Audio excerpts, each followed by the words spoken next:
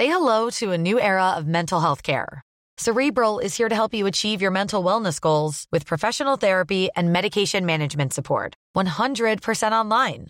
You'll experience the all-new Cerebral Way, an innovative approach to mental wellness designed around you. You'll get a personalized treatment plan from a therapist, prescriber, or both in a safe and judgment-free space. Your Cerebral therapist or prescriber will outline a customized plan with clear milestones along the way, so you can get to feeling your best. With Cerebral, you're not alone in your mental health journey. We're here to empower you to live a fulfilling life.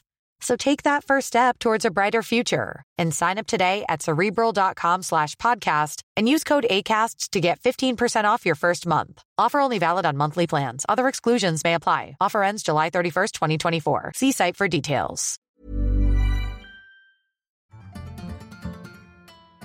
Welcome to Ask OTC, the show where we answer all your questions from the week in European football. I'm Dotun Adebayo. I'm Andy Brassel. I'm still Larcy Watson. Yeah, this from Lord Bensner. Remember him, Lars? How do you... Very good reference. I like it. Indeed. Nicholas, how do you fancy Norway's chances of qualifying for the Euros? If you don't, how has it gone wrong with a team that has a spine of Haaland, Ødegaard and Sander Berge? Something about you, yeah. No, our chances are not amazing at the moment, though that's not just because of us. It's because of the sort of sudden success of Scotland in this group that has really messed things up for us. And we, if you look at the games we've played, the defeat at home to Scotland was incredibly bad for us. And then there's also the issue of the fact that we dropped points against Georgia. So we're not, It's frustrating. Obviously, we have the headline acts are good. Erling Haaland, Martin Ødegaard. You have a few in the supporting cast. Fredrik Ausnes at Benfica is doing really well there. But we've had issues at the back for a long time. Østigård and Strandberg is not a good defensive duo. We've had issues at goalkeeping. Weirdly, earlier this autumn, I spent a week in Tbilisi, and by a complete coincidence, me and some friends, we shared an elevator with a member of Georgia's backroom staff who happened to be at a hotel where we'd been a few days before they were going to play Norway. So they were just about to fly off and play Norway, and we thought maybe we can get some intel out of this man. He's a kit man or an analyst or whatever he is. So we tried to have some banter with this Georgian gentleman in the elevator, which proved challenging. But we thought, we're from Norway. Yes, it's good luck in the game and stuff. And we tried to talk about the team, and we were like, "Ooh, Georgia, very good. Kvaratskhelia, very, very good." And we talked about Norway, Ødegaard, good. Oh, sorry, I'm slapping the microphone there. Ødegaard, very good. And then we suggested, should again, our defense, not so good. And he was like, yes. And we were like, our goalkeeper, not good. And he did a big sort of face and was like, yes, we know. So the Georgians had analysed the Norwegian team and had seen Mr. Nyland in goal as a weak spot here. No, but this has been the reality of, while we've had Ødegaard, while we've had Haaland, there have been positions where we've just been really weak. And it's something I've gone through now in the process of writing the book, because there is a chapter on, why hasn't Haaland... The book on Erling Haaland. My book on Erling Haaland, yeah. There is a chapter on why Norway hasn't been at these tournaments, because I think casual readers will wonder, why have we not seen this guy at a tournament? And it's funny how many, crucial, pivotal games where we've played... Jan Nyland was in goal when he didn't have a club. We had an unemployed guy in goal, which is not good. There was another game where our left back also was without a club. So there have been positions... we had this chat on OTC this week about Germany, how they're incredibly strong in some positions, and in other positions there's just no one. It's that times 10 for the Norwegian squad. So we need to find a centre half somewhere. We could do with being stronger at certain other positions, and we could do with Scotland not being so good. That's really messed things up for us. I can't help you on the last one. Yeah. Norway are the new Scotland.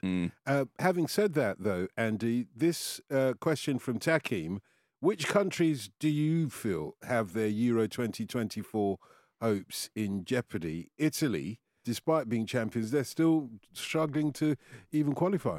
Yeah, being in England's group, again, going back to Lars's point, I think is something that's important in that. Obviously, the exit of Roberto Mancini has left them in a bit of a spot. He had significant reservations and exasperations about the players available to him as well, which he made very clear in his his last couple of months in charge, although there might have been other reasons for him leaving as well. But Italy have got a comfort blanket of the Nations League, because if they weren't to make the top two, they'd get in a playoff anyway.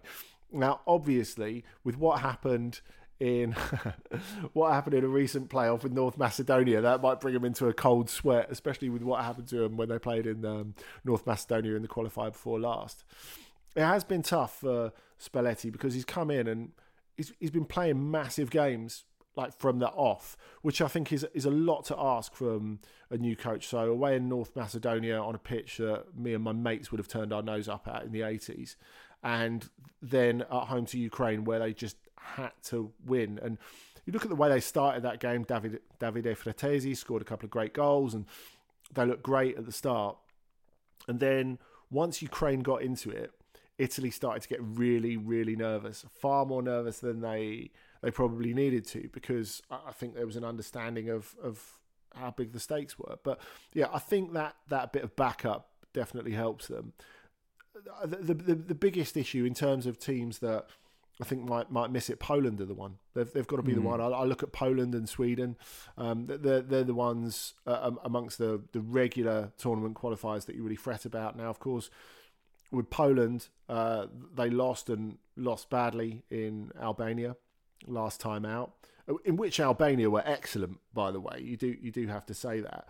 But talking of, again, what Lars was saying before about having this world-class striker who's slightly beholden to the players around him, I don't feel like Poland are particularly deep at the moment. I mean, Fernando Santos ended up getting the chop for that result in Albania. I mean, he'd been in charge half a dozen games and they've binned him already. So it's clear it's panic stations at the Polish FA. But I think they've probably left themselves a bit too much to do, and they're looking really poor, Nick.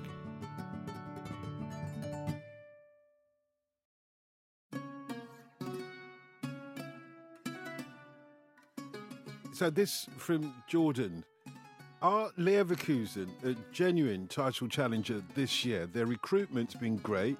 They're currently top of the Bundesliga with 6 wins and 1 draw. Can they sustain it throughout the season? I think it's possible. It always, it comes back to my favorite saying here, not about you, and I overuse this saying, but I haven't been on for a few months, so I can bring it out, which is, you don't have to outrun the bear, you just have to outrun the other campers.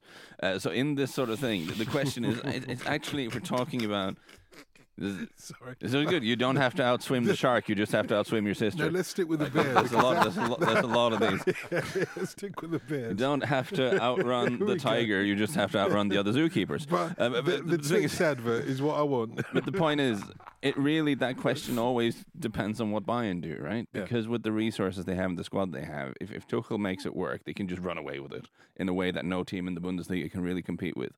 But there have been slightly iffy moments from Bayern so far, and some signs. They've dropped a couple of points, and what Leverkusen are doing is profoundly impressive, and it's clear.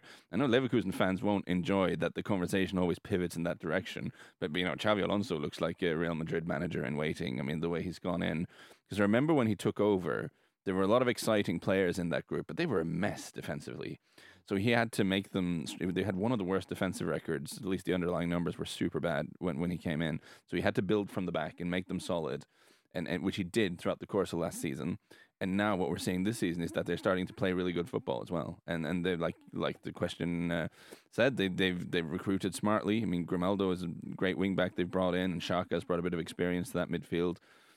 It's exciting, and they're one of the best teams in Europe to watch. So if you're at a loose end when the club football comes back, you haven't watched Leverkusen yet, you should try to do so. Does their position in the league depend on, or at least their aspirations to become champions, does it depend upon whether Bayern go far in the Champions League or not? I don't know if it does, actually. I would say the biggest, we know Bayern can compete on both fronts. The thing is, for them, what can they do in January? Can they go and get themselves a defensive midfielder that Thomas Tuchel likes? You know, that is the question. That world-class number 6 that they've been going on and on and on about for absolutely ages. Because that defence at the moment is an Achilles heel. I think you look at them in those opening 2 Champions League matches against a very ordinary Man United who scored 3 goals Allianz Arena, and Copenhagen, who took the lead against them and looked like they were going to close out at least a point against them. So I think that's a bit of an issue for them. I think what's remarkable about Leverkusen this season under Alonso is, as Lars says, they've sorted it out at the back. They don't look soft anymore. And I think you look at that last game against Köln, where Köln are looking at that thinking, look, this is a derby. We can pull something out of the bag, even though we've had a bad start to the season. And Leverkusen, without really getting into third gear that often, just like brush them off. And, you know, they've got the players to do that. So not only do we see that great combination play between Hoffmann, Wirtz, Victor Boniface, who's been unbelievable since he's Former arrived, Bodø man, Victor Boniface. There we go. Norwegian League. That's where you recruit people. That's it. But I think it's the fact that they've still got what they had before, which is that they're absolutely phenomenal on the break. You know, they've got Jeremy Frimpong, who can get up the pitch so quickly. Wirtz can get up the pitch really quickly. All these things matter. So they've got different ways of making you pay. And I think that's what makes them so compelling. And I think, again, it's such credit to Xabi Alonso, because if you look at that defensive unit, from Radetzky in goal, who's a good shot stopper but has a goof in him, to like the back three of Tapsoba, Batan and Kosunu. I mean, those three are all defenders who you say are good but have got mistakes in them. Like, it's not on paper something you necessarily trust, but as you say, Andy, they look so much more composed now. And I think you have to credit the coach a little bit for that, certainly. And staying with the Bundesliga, Jack is asking, what's happened to Union Berlin? Has the bubble popped? So this is where I want to be, like, maybe not people's favorite thing to talk about, but I want to talk about XG here, because Union Berlin finishing fourth last season was incredible, and what a story, what an achievement. But if you look at the underlying numbers of last season, there were some warning signs there. If you look at the XG, which is basically just a fancy way of counting shots, isn't it? It's counting shots and then weighting them according to how dangerous the chance was and stuff, right? That's a way of measuring how much you've created. They had the second worst XG in the Bundesliga. Like, honestly, only Augsburg created less than Union Berlin in terms of chances. Now, there's no rule in football that says you can't be efficient and take your chances when they appear. But if over the course of a 34-game season you create the second lowest XG number in the league and still manage to finish at fourth, then a lot of things have broken in your favor. Put it that way. I don't have. They got lucky. I'm not saying, well, not necessarily, but it could be unsustainable. Put it that way. And I don't have those numbers in front of me. I suspect there were a lot of one-goal wins in that season. Andy can enlighten me. He'll remember that better than I did. But there were some ominous things about their numbers from last season, which suggests that maybe they weren't in this. They were a bit jammy. Yeah, things broke in their favor, and then now they have the added burden of having to play in Europe. They've added some new players who maybe don't fit quite in as well as they did before. And the games I've seen of them so far, which is by no means all of them, and possibly Andy, I've seen more, but I've seen a couple, they look like they've lost a little bit of that counter-attacking strength they had. They were so quick on the counter last season.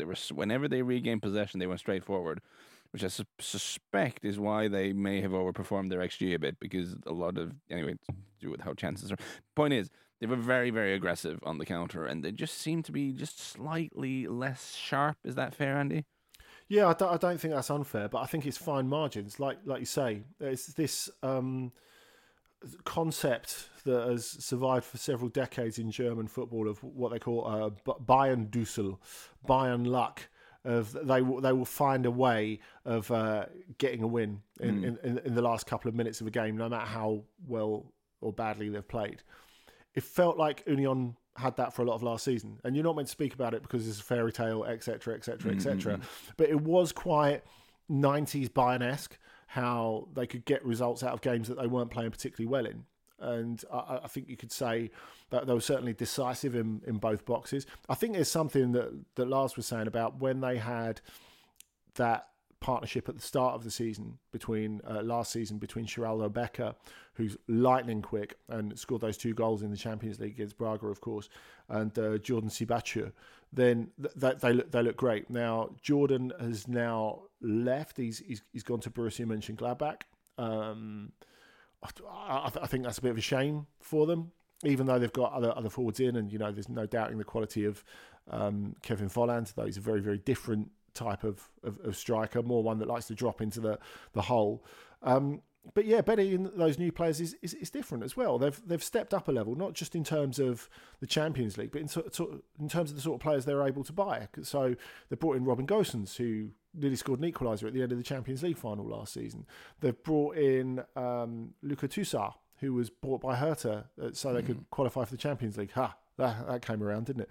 And you look at other players that they've looked to try and remedy the fact that they don't really create that much in midfield. So Aysel Douni, who came in last winter, he's settled quite well, and he's someone who can contribute to that. Brendan Aronson, who had a bad start, got sent off in his second game, he's someone who they hope can contribute to that.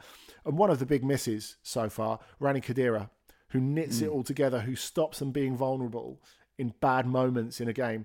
He's not played, and because he's not been fit, and Khedira not being in, and Khedira was really, really close to a Germany call up under Hansi Flick. I know people just look at him and say, he's the little brother.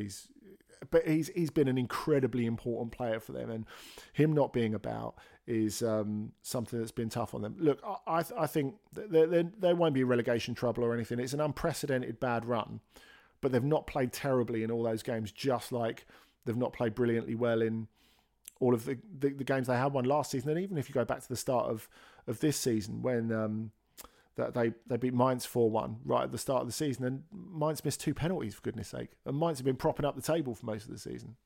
Is it safe to say, though, that the Champions League's a league too far for them?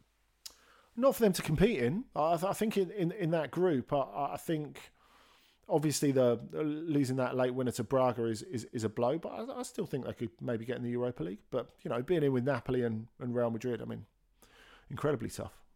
Yeah, lost their first 2, though. And this final question. Oh, hang on. Andy, you might want to put your feet up for this one. It's all about Norway. So this is from Elliot. What's happened to Rosenberg, as we would say? Oh, that's a very Swedish one. Come on, I'm not sure we can have that.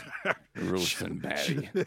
Come on. Also, it's Rosenborg, so there's a mistake in the script here. Oh, there you go. Rosenborg. Yeah, still very... God damn it.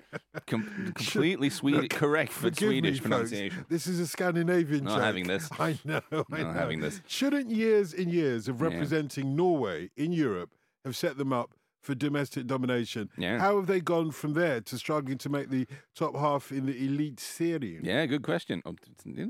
Fair enough. Yeah. So for those who don't know, Rosenborg won the Norwegian league 13 league years in a row. 13 consecutive league titles they racked up between 1992 and 2004. Which obviously did set them up quite well. And you'll remember, if you're of a certain age, you'll remember that they were in the Champions League group stages regularly and would occasionally bloody some pretty famous noses in that tournament. Last year, I actually spent a night on the town with one of the players from that era, and then it's just it's incredible. They beat Real Madrid. Like, this is a pretty incredible thing for a Norwegian team to do. You've been living the life, mate. Yeah. Living the dream and the life. Yeah. But okay, so most of those years they were coached by a man named Nils Arne Eggen, who then achieved a kind of Sir Alex Ferguson, Lobanovsky type of status, where when he eventually retired, I think his shadow was still looming very much over the club. And when you have just such a towering figure in the club's history that for a while was still around in the background, it becomes very hard for a club to find their identity after this man is no longer there. And they've had success since. They've won the league title a few times, but it feels like they've struggled to really find themselves occasionally. There are certain comparisons that can be drawn to Man United in England, the way they've struggled post Sir Alex Ferguson to find themselves, the way they've continued to spend a lot of money. And for a number of years, Rosenborg had the biggest budgets in the league still. But then after years of mismanagement means that they no longer, I do believe actually Molde and Bodø Glimt probably can both spend more money than Rosenborg right now because of the success they've had in Europe and the players they've been able to sell. So right now they're having a really poor season, and they feel like a club that have just fully lost their way, and they're really wrestling with this. To what extent should we be beholden to the club's tradition that brought the club so much success? And to what extent do we need to be innovative and think in new directions? I think that can be really challenging. Andy, anything to add to the Rosenborg story? What I would add is that there's a lovely statue of Eggen outside the stadium in Trondheim, which I very much enjoyed on my visit there for at the match a couple of years ago. On that note, thank you for listening to Ask OTC. If you'd like to ask a question on next week's show, you can contact us at any time at Dotton, at Ibayo, at Andy Brassel, at Lars Siverston, and at OTC Pod, or you can email us otc@footballramble.com.